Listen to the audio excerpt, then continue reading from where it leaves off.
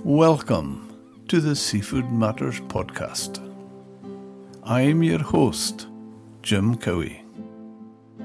In each episode, we'll dive into the world of seafood, and by chatting with fishermen, fishery scientists and seafood chefs, we'll highlight the importance of seafood in our daily lives, economy and environment.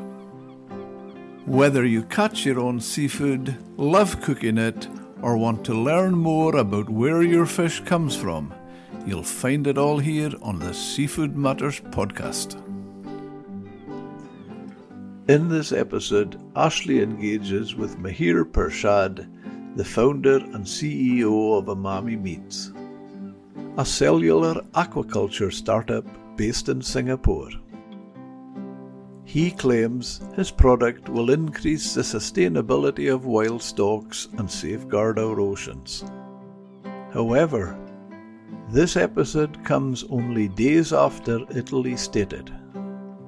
Italy is the first nation in the world that has safeguarded itself from the social and economic risks of synthetic food. We explore the production process from beginning to end, providing you with the data so that you can form your own opinions on this controversial subject. What I'd like to do is start with your LinkedIn profile before we come directly to what you do. I'd like to read it. It says that you're a serial entrepreneur, you're passionate about harvesting deep tech and business model innovation to tackle the world's most significant essential problems.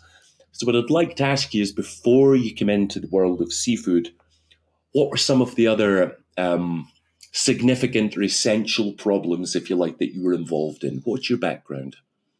Sure. So I come out of a biochemistry background in university, and I think like most people who start working in the scientific field, working in human health research,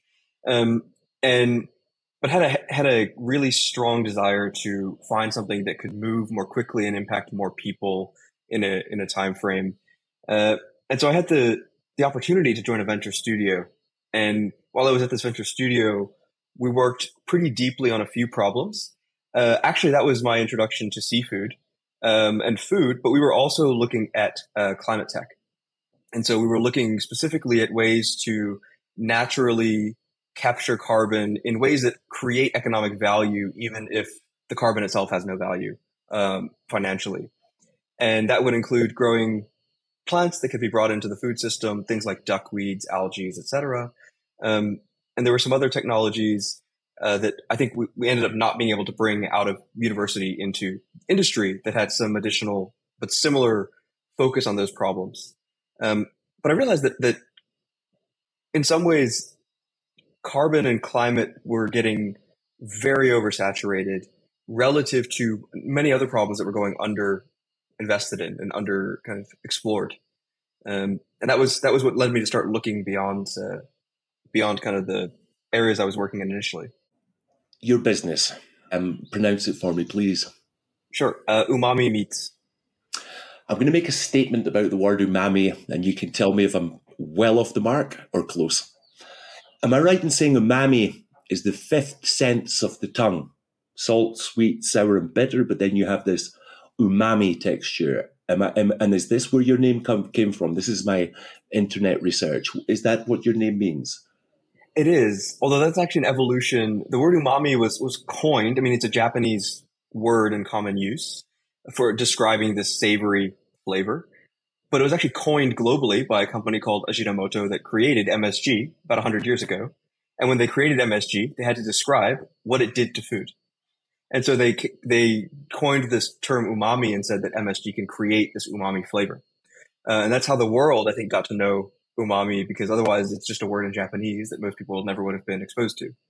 But in our view, the essence of good food is how it makes you feel and what you taste when you eat it. And umami is, I think, what people strongly associate with foods from the ocean.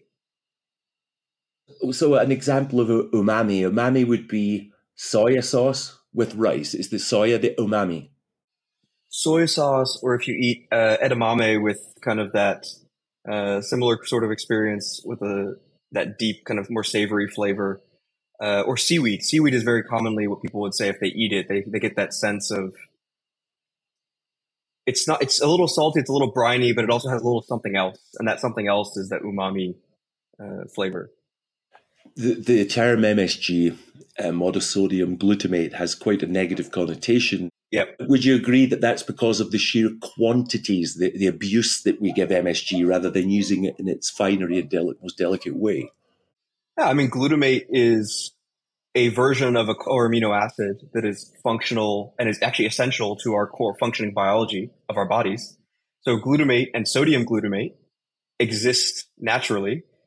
I think the negative connotation is because let's say you go to a street food place to get some Chinese stir fry rice, there's a lot of salt in that. And the problem isn't the MSG so much as it is the high sodium. So I think it's, but the challenge, of course, is in communications, distilling things down to a simple message so that everyone understands them without losing the core of the message. And I think oftentimes the core of the message gets lost and the anecdote is remembered. And that's, I think, the problem with a lot of scientific communication, as it sounds like you have some experience with. For sure. Mihir, sorry if I'm picked you up wrong, but as I've been a chef for the last 20 years, I've associate umami very much with Asian food, more so than Western. But the other thing I was wanting to ask, I just picked up there, and I wonder if I picked you up wrong. As well as you saying umami, did you say umami? No. So the edamame it's basically like a preparation of raw soybeans that are cooked and salted. If you've ever seen in a Japanese restaurant, the soybeans in a green pod that are sort of salted and served as an appetizer. And so it's called edamame, also a Japanese word, separate from umami. Thank you. Every day is a school day. It's about to be the school day right now when I ask you this question. So now we have a background on your business name. Mihir, could you tell the audience what Umami does and what you produce? And then we're going to deep dive the process from cell isolation all the way through to marketing. So if you could give us an overview of what it is you do. Absolutely. So we work in a field called cultivated protein or cultivated seafood, which is essentially using cell culture to grow the edible portions of an animal to produce food without having to grow the whole animal. And this is building on decades of work in cell therapy and in cell biology that has been done for mostly human medicine research that we're now applying to food. What we do at Umami Meats is actually work on developing a standardized production platform that can be drop-in for a manufacturing partner or for a traditional seafood producer. So they can have their aquaculture business, they can have their fisheries business, and they can stand up a cultivated business unit alongside that, because we fundamentally believe industry change comes from within, especially in industries where you can't afford to break things while you're trying to create change. Facebook can afford to do some code that breaks their website. If we break the food system, we create a real problem. So we have to figure out ways to introduce more sustainable options into seafood production while maintaining what's already being done. Because actually the problem is not that we can't produce seafood. It's that the demand is outstripping how quickly we can put up new production. Global demand for seafood is on the increase. Is that the point there? Very rapidly. I think we're looking at pretty much a doubling from 2020 levels to 2050. Mostly driven by Southeast Asia and by middle class growth across Asia, but there's certainly some growth outside of that region, in the Americas as well. Are you talking about growth in the seafood consumption, or are you talking about growth in tuna consumption in middle class Asia? So seafood consumption, I think tuna is obviously a kind of a backbone of global seafood supply right now, and so certainly will be one of the core drivers.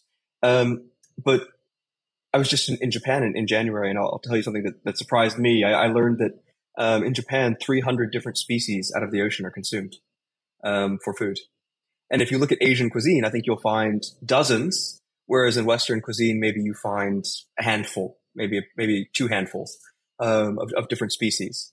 And so the reality is that there will be massive growth in tuna, tilapia, salmon, and carp probably. But then there's a whole range of species that we eat out of the ocean that we can't farm. And that's where demand is going to create the biggest problem, because it's going to drive us economically to catch fish at unsustainable rates.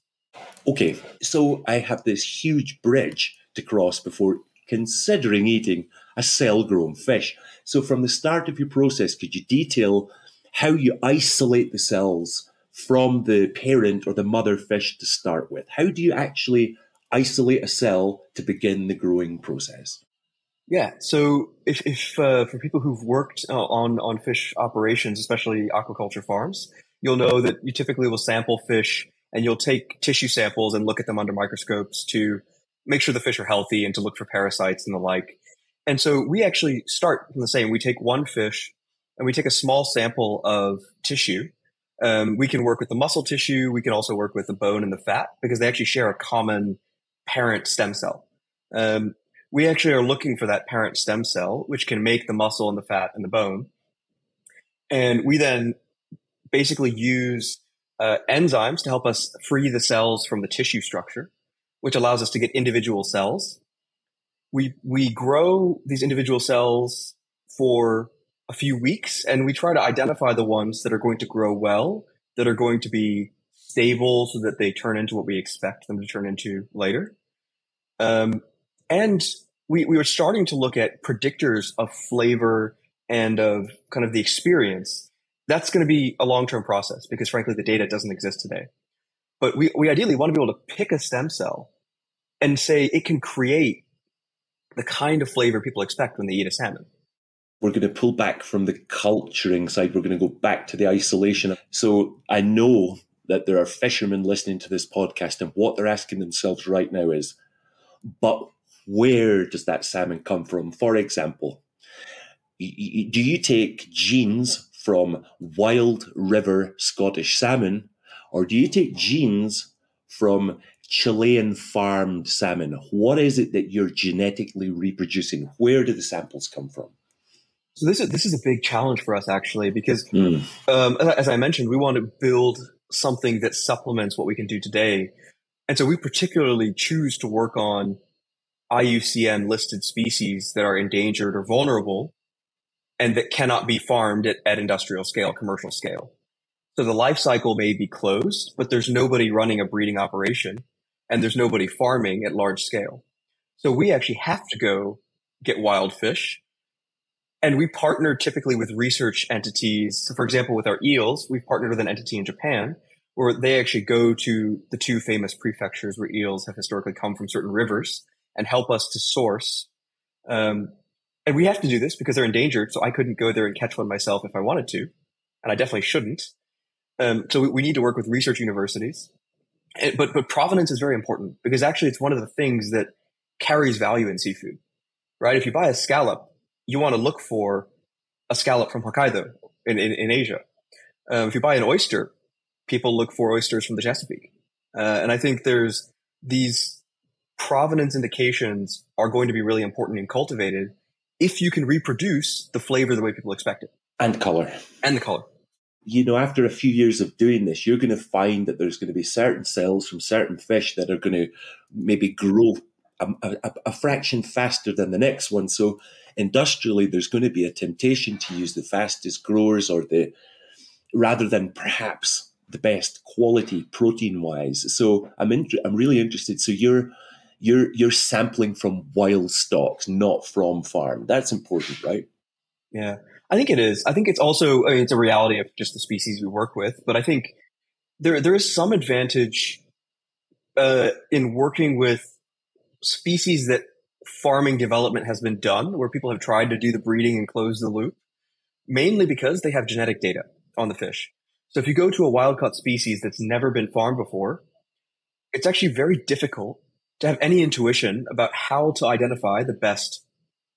So there's some benefit to farming, but I think there's also the challenge, I think, with commercial farming, and the reason it gets maybe a bad perception is because the financial incentives demand densities that are probably above what is best for the fish and what would be best for highest product quality at lower volume.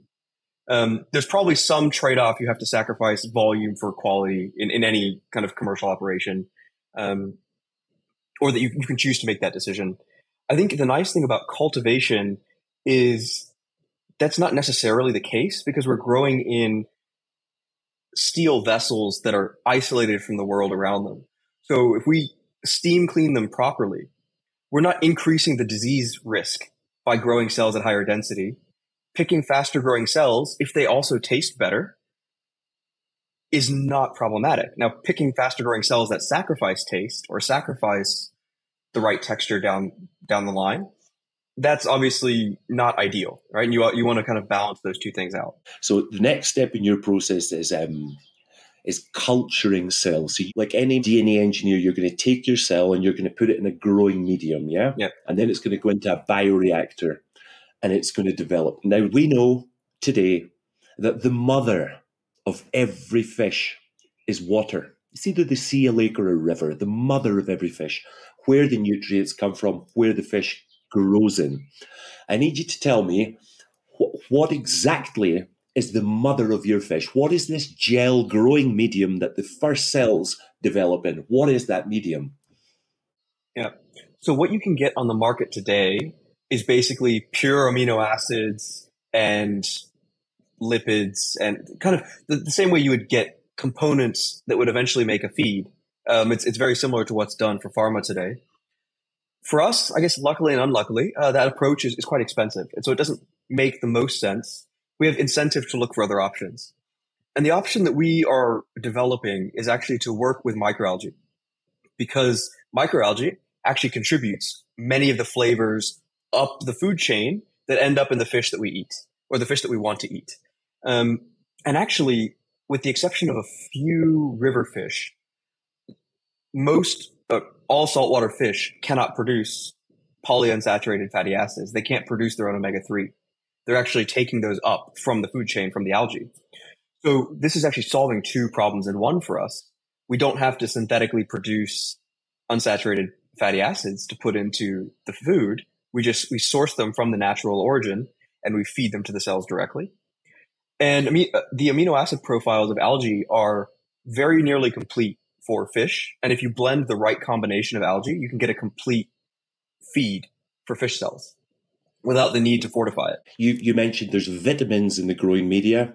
You said there's amino acids, and I assume there's carbohydrates. There's got to be a sugar in there. There's sugars as well, yeah. Here's the big question. Maybe you're hiding the answer.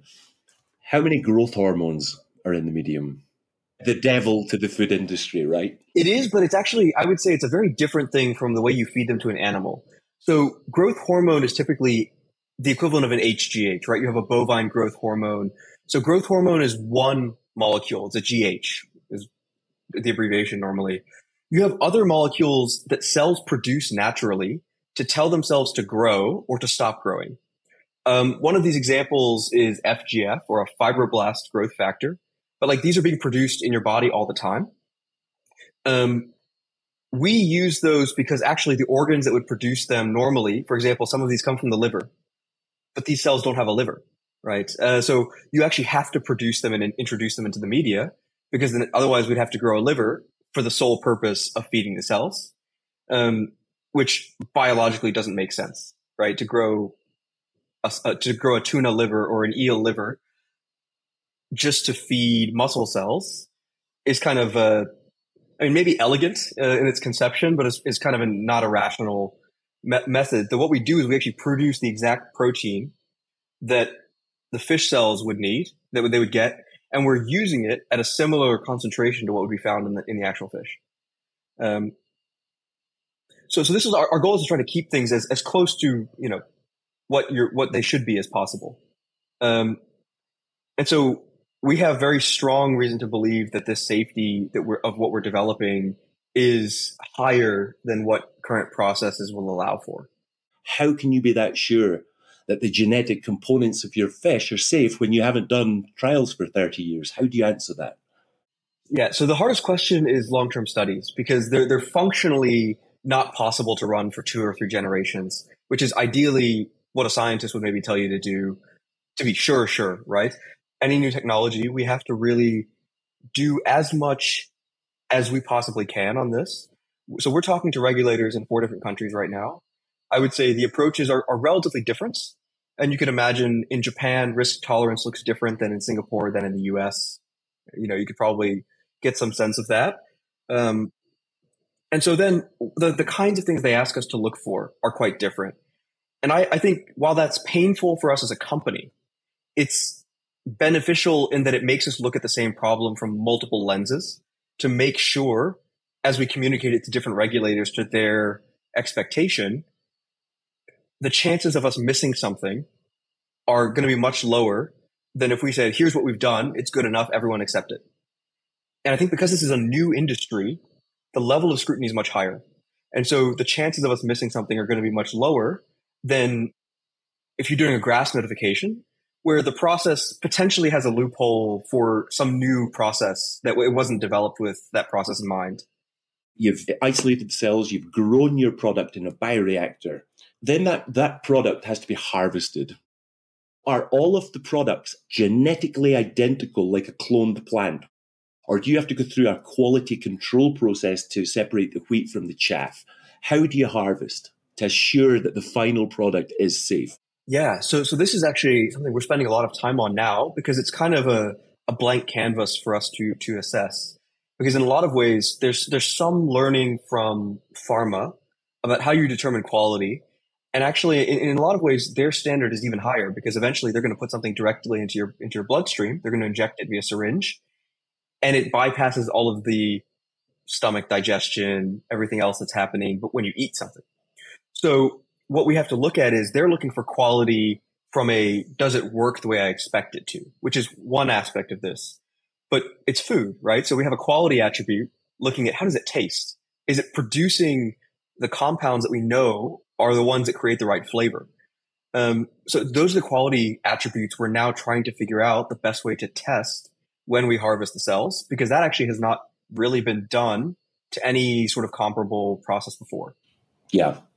But once we have the safety and the food, the flavor or product sensory attribute quality, we actually do that every batch harvest. So again, I think an advantage compared to just the realities of the way that animal agriculture works is that customs does not have enough people or it's just not logistically possible to do a vet check on every single fish that gets harvested out of a farm, right? We'd be here for centuries to do 1 year's worth of harvest and doing checks. So you do representative checks.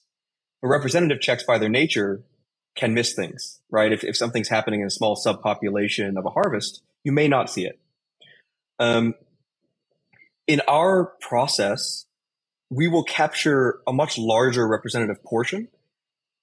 And so we'll see, for example, if a fungus or a bacteria got into our process, the cells will all die, actually. So we actually wouldn't have a viable product coming out. So in some ways, the cells self-regulate on quality in a way that it doesn't happen in an animal because the animal has an immune system trying to fight those things off, even while they're still present. So any bacteria or negative cells, if you like, don't get passed down genetically, that just dies off. Is that what you're saying? So example, if we grew, let's say, like a beer fermenter kind of brewery reactor size of cells, if there were bacteria in that reactor, this process is going to run for more than a week. In a week's time, the bacteria will completely take over that culture, and it will fail. It will fail. We'll see it failing in real time, and we'll kill that process, and then it'll all have to go to waste. There's not really a way for us to take a contaminated culture and pass it through to a consumer, because it fundamentally won't have any of the attributes that make it a desirable food anymore. I want to, first of all, go back, Mihir, and ask you, when you were talking about the standards, except that is there a vast difference, when you mentioned the different countries or continents that you're talking to, is there a vast difference in the regulation and standards with each of them? I think the standards aren't different, but because we're basically starting from scratch, the way different countries and geographies approach novel foods looks different. So the US typically follows its traditional kind of pre-market notification approach that looks a bit like a modified GRAS notification, which basically means you go through kind of a consultative process. You submit a public dossier and they comment and say, we have no questions about what you've submitted in terms of how it proves safety. Now, when I go to Europe and I try to talk to EFSA has a scientific component that looks similar, where you have to present this safety package, but they take a much less permissive is not really the right word. They scrutinize claims differently. So where you may be able to cite literature in the US from an academic study, Europe may tell you, go do the study yourself and show me the data. And so there's just a different standard for how they approach some of these areas where they see potential risk. And then in Japan actually doesn't have a novel foods framework. So unlike a lot of the world, there is no novel food regulation in place. They're starting from scratch. So they're actually trying to figure out 20 years into novel food being, 20 years behind the first rules coming out on this, what could they do better? And so then obviously they're asking different questions because they're not asking just for cultivated fish. They're thinking, if I look at GMO plants and if I look at now fermentation-based microorganisms being used as protein sources, how do I write good comprehensive legislation? And so that obviously gives them a different lens from somebody who has that written already and has been using it for 2 decades. It sounds like the Wild West and that there isn't a regulatory body. Who controls labeling of the product that you sell? Who does that? In each country, right? So in each country, it follows the way that food labeling is done. The FDA has approved it? No, so we haven't actually submitted to an approval yet. There is a cultivated chicken product that has recently received FDA approval, but for your land-based animals, so for your chicken, pork, and your beef, you have to go through USDA as well, because USDA typically controls the labeling of those animals, and FDA is still looking at the food safety standards. So that chicken has to go through FDA and USDA for separate reasons, but seafood, because it's mostly imported in the US, goes through FDA only, because FDA is handling the imports of that. This is actually an enormous time for the FDA because approving Asian caught, bioengineered, genetically grown fish could have an enormous impact, say, on the North American fish industry. So they must deem it as an innovative new product. Yep, we have GM crops and meats, and here comes fish. But do you find there's a resistance for them to approve it until there's several more years testing, or are they on the edge of approving this? Is this a tidal wave that's about to hit in the next year or two, or do you think 5 or 10 years? So I would say, number one, I think FDA doesn't face the same kind of, let's call them industry pressures that USDA would in the US, because the big food production lobbies, like the US doesn't really have a fish production industry in any meaningful sense. I mean, it's quite a pitiful production level compared to Canada, compared to, even probably Scotland and Norway. The numbers are tiny. So there isn't really a consolidated corn or soy or beef cattlemen's association the way for seafood with the same kind of power. So FDA, when it's looking at seafood, is looking actually, I think, at probably different political pressures, some of which are our food supply in this category is largely getting shipped halfway around the world. We saw container shipping break down in a major way last couple of years. How secure is that supply? Can I onshore it in a way that gives me more stable supply of food? That's the biggest driver in Singapore, right? And I think the US is starting to have similar thinking, particularly when the supply chain is coming from, has to go through the Suez Canal or has to come in through a port where you could see disruption that could be catastrophic if certain geopolitical events or certain acts of God occur. I mean, it's one of these things that I think is different than I thought initially. I mean, I was certainly thinking the way you were thinking at the very beginning of this process, that traditional industry would be very concerned and maybe opposed to kind of a novel production. But I think our positioning as well helps in this, right? If I'm going to a seafood company and I'm saying, these are fish that are increasingly endangered, you have decreasing quotas every year, but the demand's not going anywhere. The demand's growing. You've actually got customers you can't serve with your traditional methods. I'm going to contest that. I don't know if I totally agree with that answer. And the reason is, June the 12th last year, you tweeted out that you support not caught fish. Now, hang on, not caught is talking about the seafood industry traditional. Yeah. So if you're against the catching process, that suggests you're against fishing. But I would say our view on this is for a subset of what we do. There is some fishing that we do that is arguably quite sustainable. Obviously, the data quality in fisheries tends to be not that great. And so oftentimes we may miss if we're over or under reporting. But there are some species we know we've been fishing down to fisheries collapse levels, right? And I mean, the cod fishery in the North Atlantic is an excellent example of a fishery that we basically drove down to collapse, and it has never bounced back to its historic levels.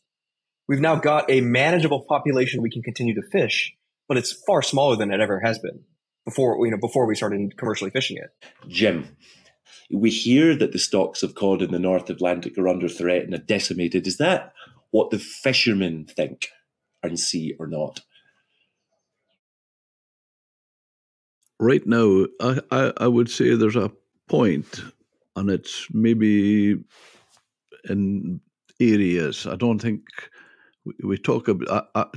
Personally, I feel it's too wide a scope to say North Atlantic. Yeah. As far as Scotland in general just now is concerned, honestly, I kid you not, fishermen have never seen so much cod. And even the ICES scientists accepted that this year and increased their quota. Now, but that I wouldn't go as far to say that is North Atlantic. But it would be interesting to see what you call your product, because in a menu, say in a restaurant in Australia, you'll see barramundi, for example, and they'll say wild, something else farmed. And I always feel it's so honest and giving people the chance to choose rather than politicians or scientists decide for people. Do you see yourself having something there that you could? There will definitely be a label that is required to distinguish it from wild caught or farmed fish. Certainly, because the production method is different. That is something, and we are 100% on board with that. I think that that level of transparency is certainly a minimum requirement. I think right now the industry seems to be coalescing around this concept of using the word cultivated, and saying that it's a cultivated, which obviously in fish is a little bit complex, because when you say cultivated fish, people probably think about koi, where they think about these fish that have been bred for ornamental purposes, because that's the historical definition of saying cultivated in fish. I don't think consumers will be confused by that, because nobody's trying to eat ornamental fish normally. But it's something we have to market test and make sure that it is actually easily understood by consumers and also very clearly distinct from traditional methods, so that anybody who sees a menu understands that it's not the same as something else. I come from probably as traditional a fishing background as you could get. My father, my grandfather, my uncles, my cousins, it's all been fishing. So that's our life, and that's what we believe in, and strongly believe it's a good product that's sustainable. But I'll be honest with you, Mihir, what you're saying and your end product, it doesn't frighten me. I see it as long as I had the choice. I think that would be the important thing. It doesn't frighten me or make me feel that it's men in white coats that are going to be ruling us. I honestly have to say it doesn't frighten me. Yeah, I mean, the way that I approach this, right? I mean, I spent not nearly as long as your family has spent in seafood, right? I was in and around aquaculture for 3.5 years, supporting fish farms mostly in Southeast Asia, fish and shrimp farms. I think the challenge, as I see it, is there are very just different things happening, for example, in Scottish salmon farming than there are happening in shrimp farming in Indonesia, or in barramundi farming in Vietnam. And barramundi off the coast of Australia versus Vietnam is night and day, right? I think just the one product quality that you get from different methods of operation is not the same. And I think in a way that has come to be seen as, well, barramundi is not a good quality fish because I'm getting it from a certain kind of farm, and it comes with a muddy flavor. That was my perception when I ate barramundi until I figured out how to get it from producers who could make sashimi quality barramundi. And I think this is just a core challenge: is if we need to produce more fish, we can't really catch more. We can farm more for some species, but not for everything. And so what do we do for the species we want to eat that we can't farm more of and that are really slow to reproduce? I mean, eels are species like this. The generation time is very long, right? Halibut's another one. The generation time is very long. How do we increase productivity of this fish if we can't actually make the fish grow faster or make more of them? And I think this is where we see cultivated as a way to try to do that. I don't think it's the only way by any means. And I suppose the increasing or the escalating world population has to have not just what's sustainable here today, but if you think 10 years from now, we'll be up to 9 billion people we have to eat. And if you're saying there's a demand for the protein that comes from seafood now, that's going to eventually outstrip what can be caught wild and farmed. I get that. So let's take the halibut, which is famously long to get from juvenile to breeding stage. How long would it take to grow a 100-gram portion of white halibut in a lab, considering it might take 6 years for it to be able to get to the point of breeding in the wild? Sorry, can I butt in here? Before Mihir answers it, I think would the term grown be better than built? No, it's not, because it's built. You decide, Mihir, built or grown. He'll prefer grown, but the truth is it's been built with locks. Well, it depends, right? I mean, the cells are still growing. So, to each their own. I think we try not to be dogmatic on language. However people choose to understand what we do, I'm not going to try to force somebody to think of it the way I think of it. I think that's counterproductive. So in 2020, the Good Food Institute, who's a massive supporter of you guys, they announced that there was sales of around 20 million in 2020 of cell-based seafood. I can only imagine that's relatively low. Can you put that in perspective, that number? Has that increased greatly since 2020? I'd actually honestly be surprised if the number was 20 million, because there were no cultivated seafood products that had gotten regulatory approval in 2020. So I'm not actually sure, unless that includes plant-based, which maybe it does. The Food and Agricultural Organization, United Nations, in 2020 declared there was about 180 million tons of wild fish caught, and it came to have global value of about 150 billion of wild and farm fish.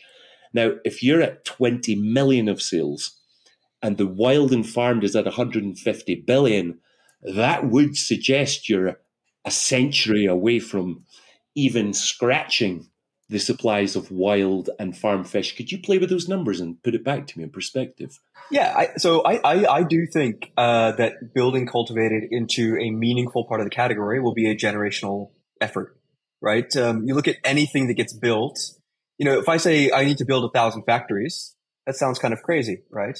But actually, if I asked you how many slaughterhouses are there in America for chickens, would you guess that number is in the hundreds or in the thousands? Yeah.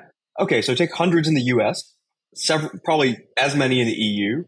You're probably looking at 3,000 to 5,000 globally, if I'm just rough ballparking it. I don't know if that number is real, but it's probably pretty close. So it's not like what we're saying is we need to build parallel infrastructure on a similar order of magnitude to what the food system is today. If we talk about doubling capacity, you can look at what it takes and basically say, I need 2x what's been built. The benefit here is that we can produce more quickly and therefore become more efficient on a space and resource basis than farms that are constrained by the biology of animals. So let's go back to the halibut example and say it takes 6 years to 8 years to get your halibut mature and then kind of spawning a next generation.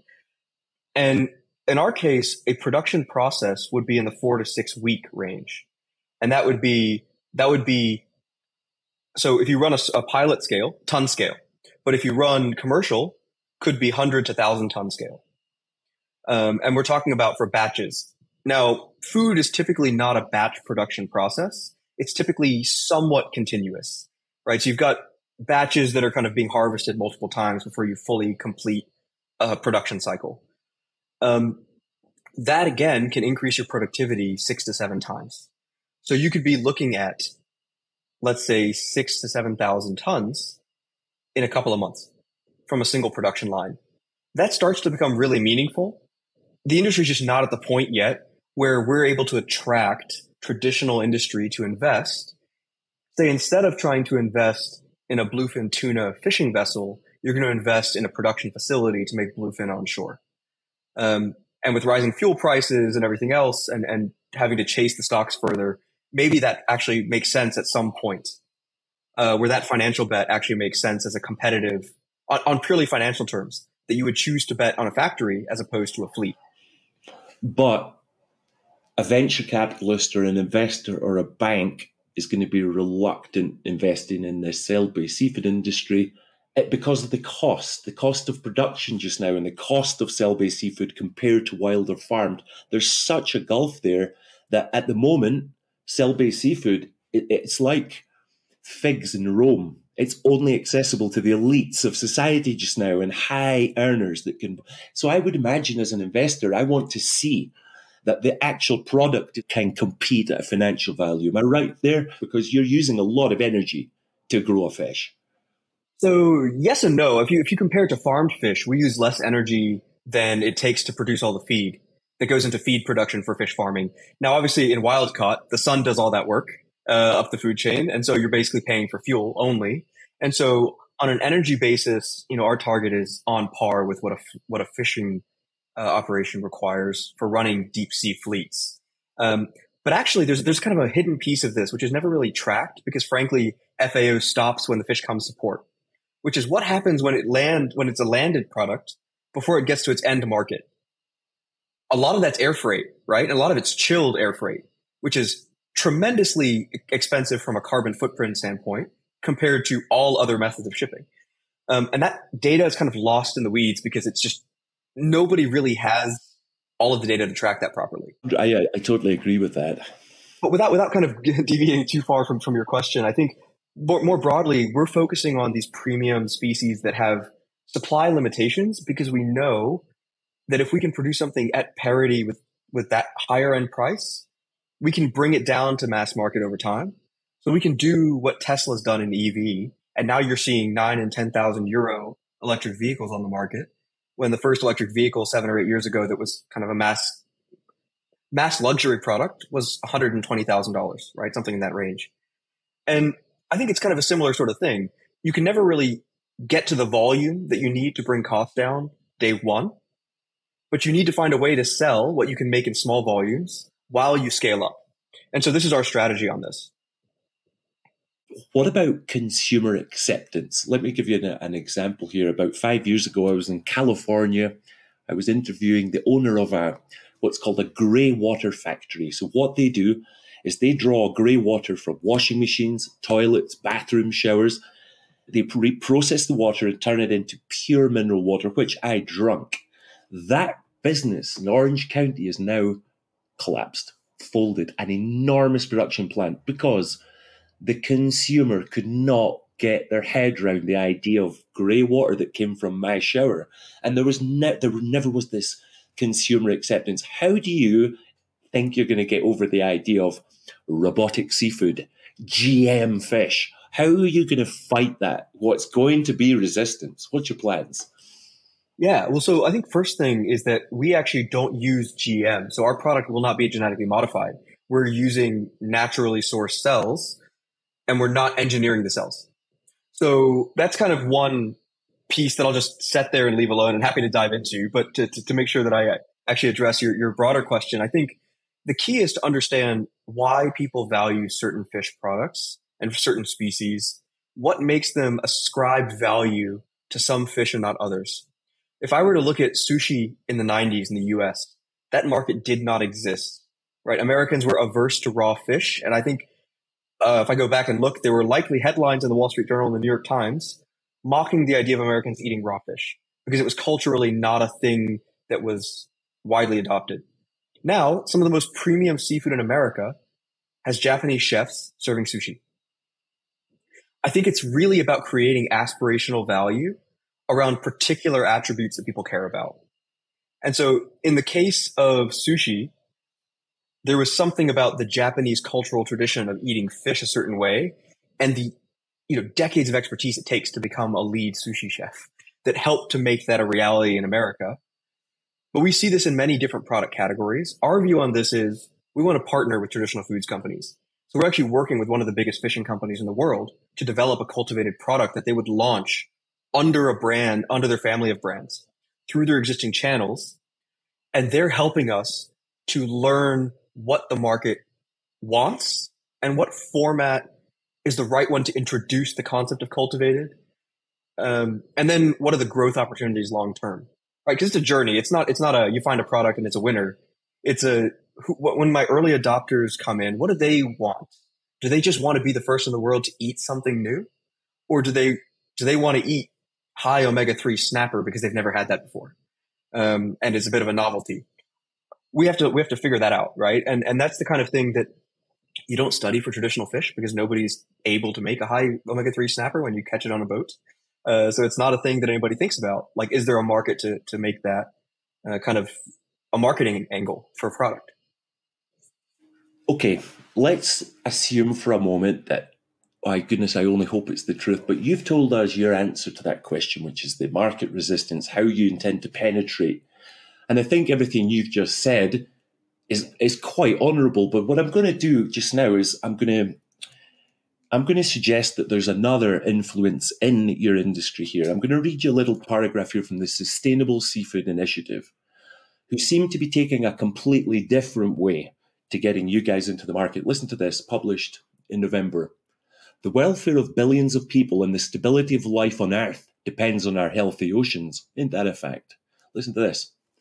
Overfishing has driven numerous species to extinction, and ecosystems have been fished to the point of collapse. Shifting to plant-based, cultivated and fermentation-derived seafood is the only tractable, improvable way to improve our ocean's health. The Sustainable Seafood Initiative are directly attacking the fishermen that at the moment keep our coastal communities alive. That is dangerous, negative marketing that's trying to crowbar a space in the food industry and wedge it open using fear as a tactic. Do you agree with the Sustainable Seafood Initiative on its blaming overfishing for the problems in our oceans? I think there's a lot of problems in our oceans, not the least of which is they have been capturing like 90% of the carbon we've been putting into the atmosphere for the last 100 years plus. And that I think our biggest challenge is we actually have no idea what we're doing now is unintentional geoengineering when it comes to climate change. And it may very well break things we've relied on for hundreds of years.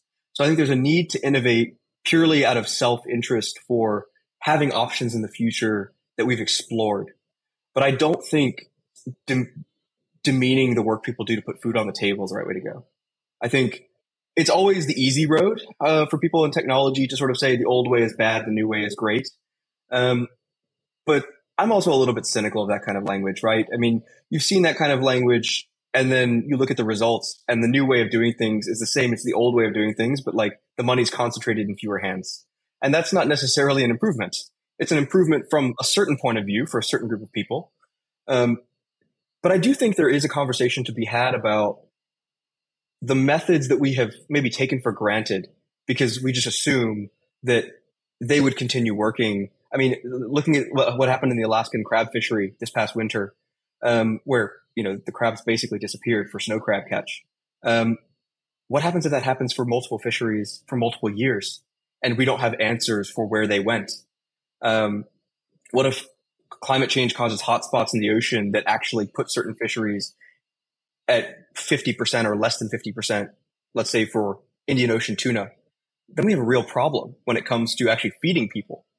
It'll be the equivalent of what we see with the Ukrainian war right now with wheat supply, but magnified over more than just one season and more than just one commodity. And I think that becomes an existential threat because the biggest things that destabilize civilizations are when people can't eat, when they can't get water, and when they can't get housing. Right. And so I think of food as something that is critical to keeping kind of society progressing forward and keeping the parts of society that we want to keep. And I want to make sure that we have options so that we don't run ourselves into a situation where things that are, call them outside of our control or outside of our predictive ability, force us to make last ditch efforts because we missed something, right? That's kind of my view on this. It's more of just a pragmatic, like, I think we should be taking a more diverse range of approaches. But I can't make 200 million tons of fish tomorrow anyway, and I can't do that in 10 years anyway. So there's a realistic angle to this of like, we need to put food on the table and not say, let's get rid of what actually keeps people fed today.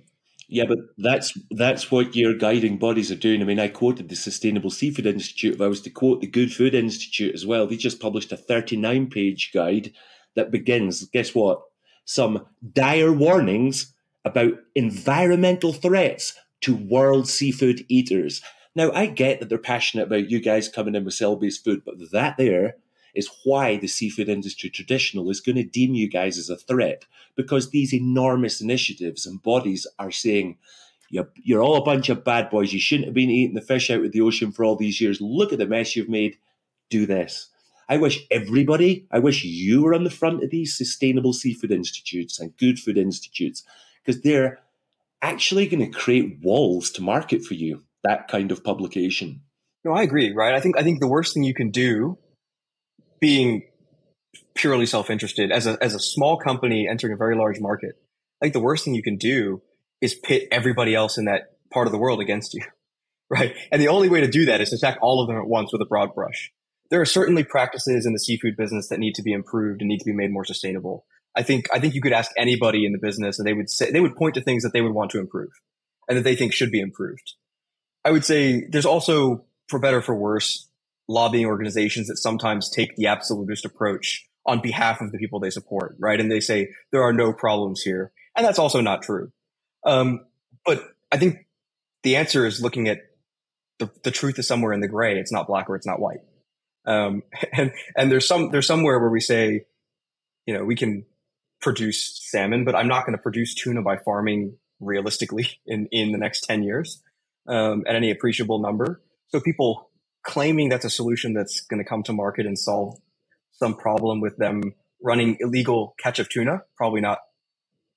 Like those guys are probably maybe taking some liberties with how they're describing what they're doing.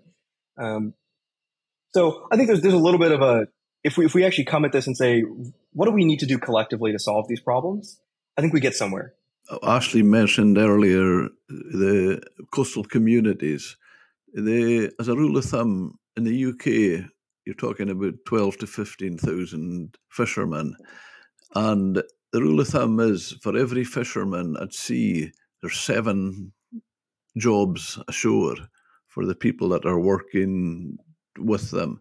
So we're really talking about an industry with a very small voice as far as the politicians are concerned. And that's a very big frustration they have. But it's really dependent on it. It's over 100,000 employees. And for a population of Great Britain, that's quite big. But one instance, when we were talking about the availabilities, and very, very much a species by species situation. And we had a podcast, just one of the last podcasts we did. A good friend of mine, Peter Bruce, he's a fisherman from Peterhead, and he was just making the comment, we have an awful problem. The problem he has is there's so much haddock in the North Sea. It's almost too much, and the need for the available food, and it needs to be fished more.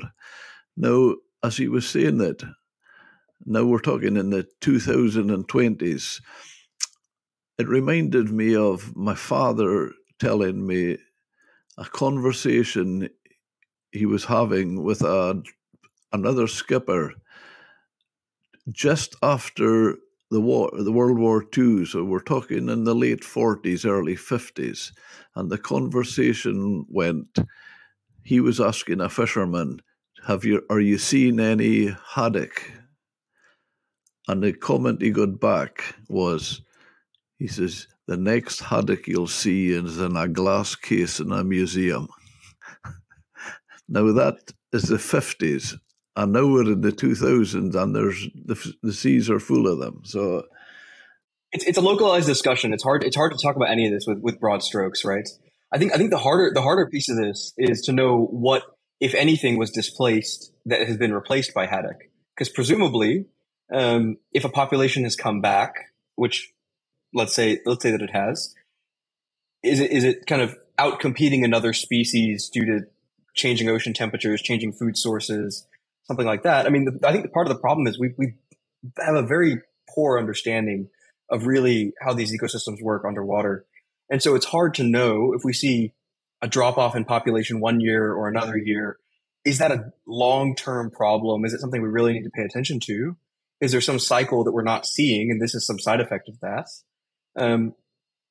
All of those things are really hard to answer. And so the easy answer is always to paint with broad strokes, which is never really the right answer, right? I mean, I think we look at localizing production so that we cut down on supply chains that could be more vulnerable to disruption. I think we also look at, particularly for species that are high up the food chain, being able to provide kind of mercury and increasingly microplastics-free fish. I think this is becoming more of a concern. I'm hearing a lot about it here in Asia. I don't know if it's a similar conversation in Europe right now, but we're seeing a lot of fish with plastics in their stomachs when they're and there's enough research papers out now that consumers are starting to pay attention to that. Yeah, I mean it's kind of concerning, right? Because if I talk about things that are going to pop up in a generation that are probably going to be my generation at least version of lead in gasoline or what have you, I think it's going to be all the stuff that comes from plastic byproducts in food. Because we know those chemicals are endocrine disruptors. We know that they have health effects. We just haven't lived long enough to have population scale data over 2 or 3 generations. To your point earlier, right? But it's not just the sea that's affected by that. Let's be honest. No, of course not. It's in the rain. It's in breast milk. It's everywhere. We're going to maybe take this to an end now, but I'm going to ask you a really pertinent question.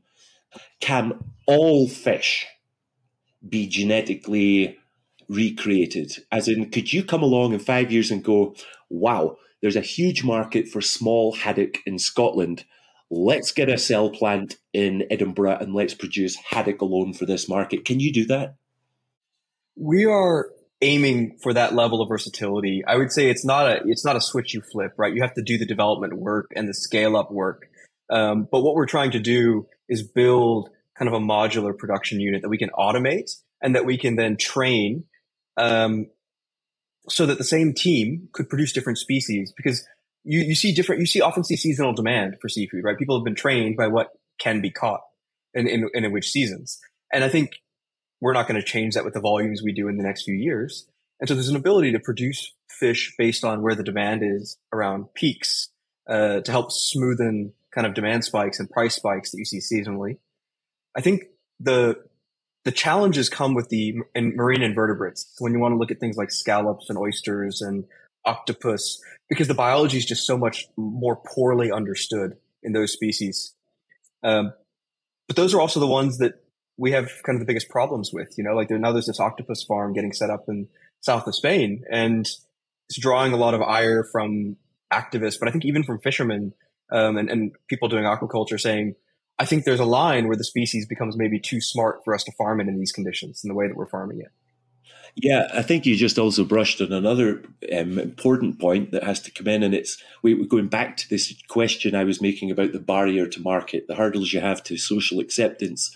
A great amount of people who eat fish in the world, they don't just eat fish. What they do is they value the catching, the angling, the small boats. There's tens of millions of people every weekend recreationally fish and end up eating the fish. And I suppose you don't have a chance of ever converting the fisherman or the recreational fisherman into being a cell-based fish consumer. But I say that, but then Henry Ford invented the engine. And he said, look, these horses that are pulling the taxis around in London, they're messing up the streets. There's cruelty to the horses and whatnot. And all of the horse-drawn taxi drivers said, this will never stick. They can't replace horses with this thing. Well, 5 years later, those horse taxi drivers were polishing the new Ford cars that were taxiing around. So it's wrong for me to say you'd never convert an angler into eating this type of fish. I suppose with enough time, and there are these horror stories coming out of the ocean now about the microplastics and the pollution, that it only needs one big story, I suppose, to change the game for you, and then we see you.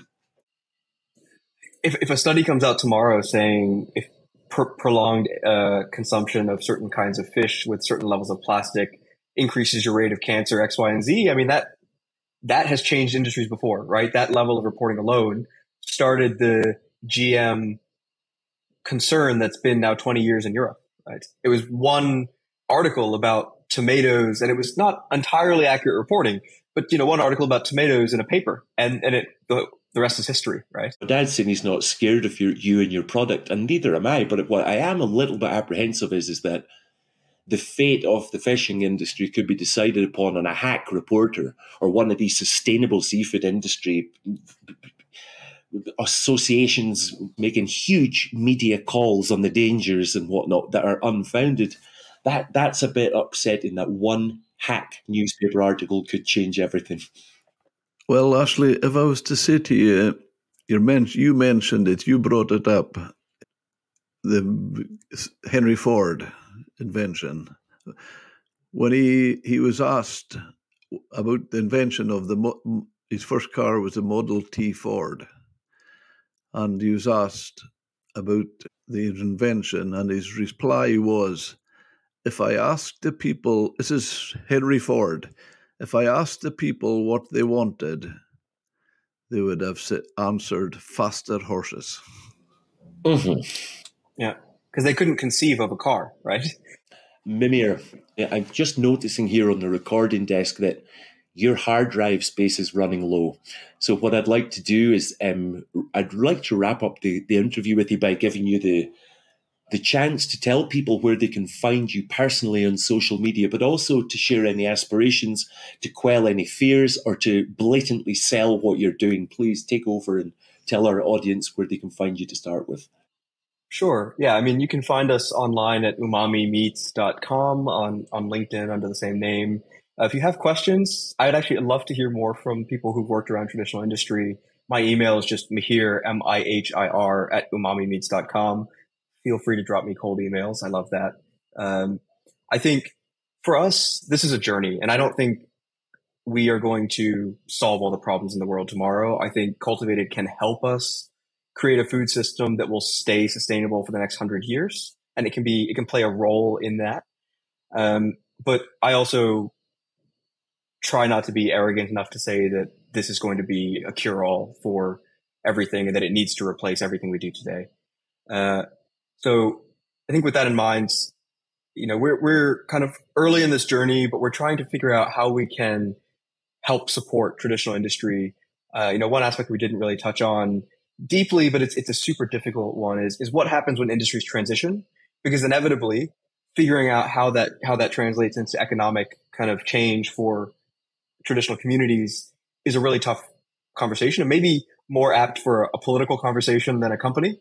But I think it's something that we try to consider and think about how we can be part of creating the next opportunity rather than just producing something that makes life harder for some group of people. So if you're interested in learning more about Cultivated or have thoughts pro or con, I'm happy to hear from you. And thanks very much for your time. Thanks for joining us on the episode, Mihir. Thank you.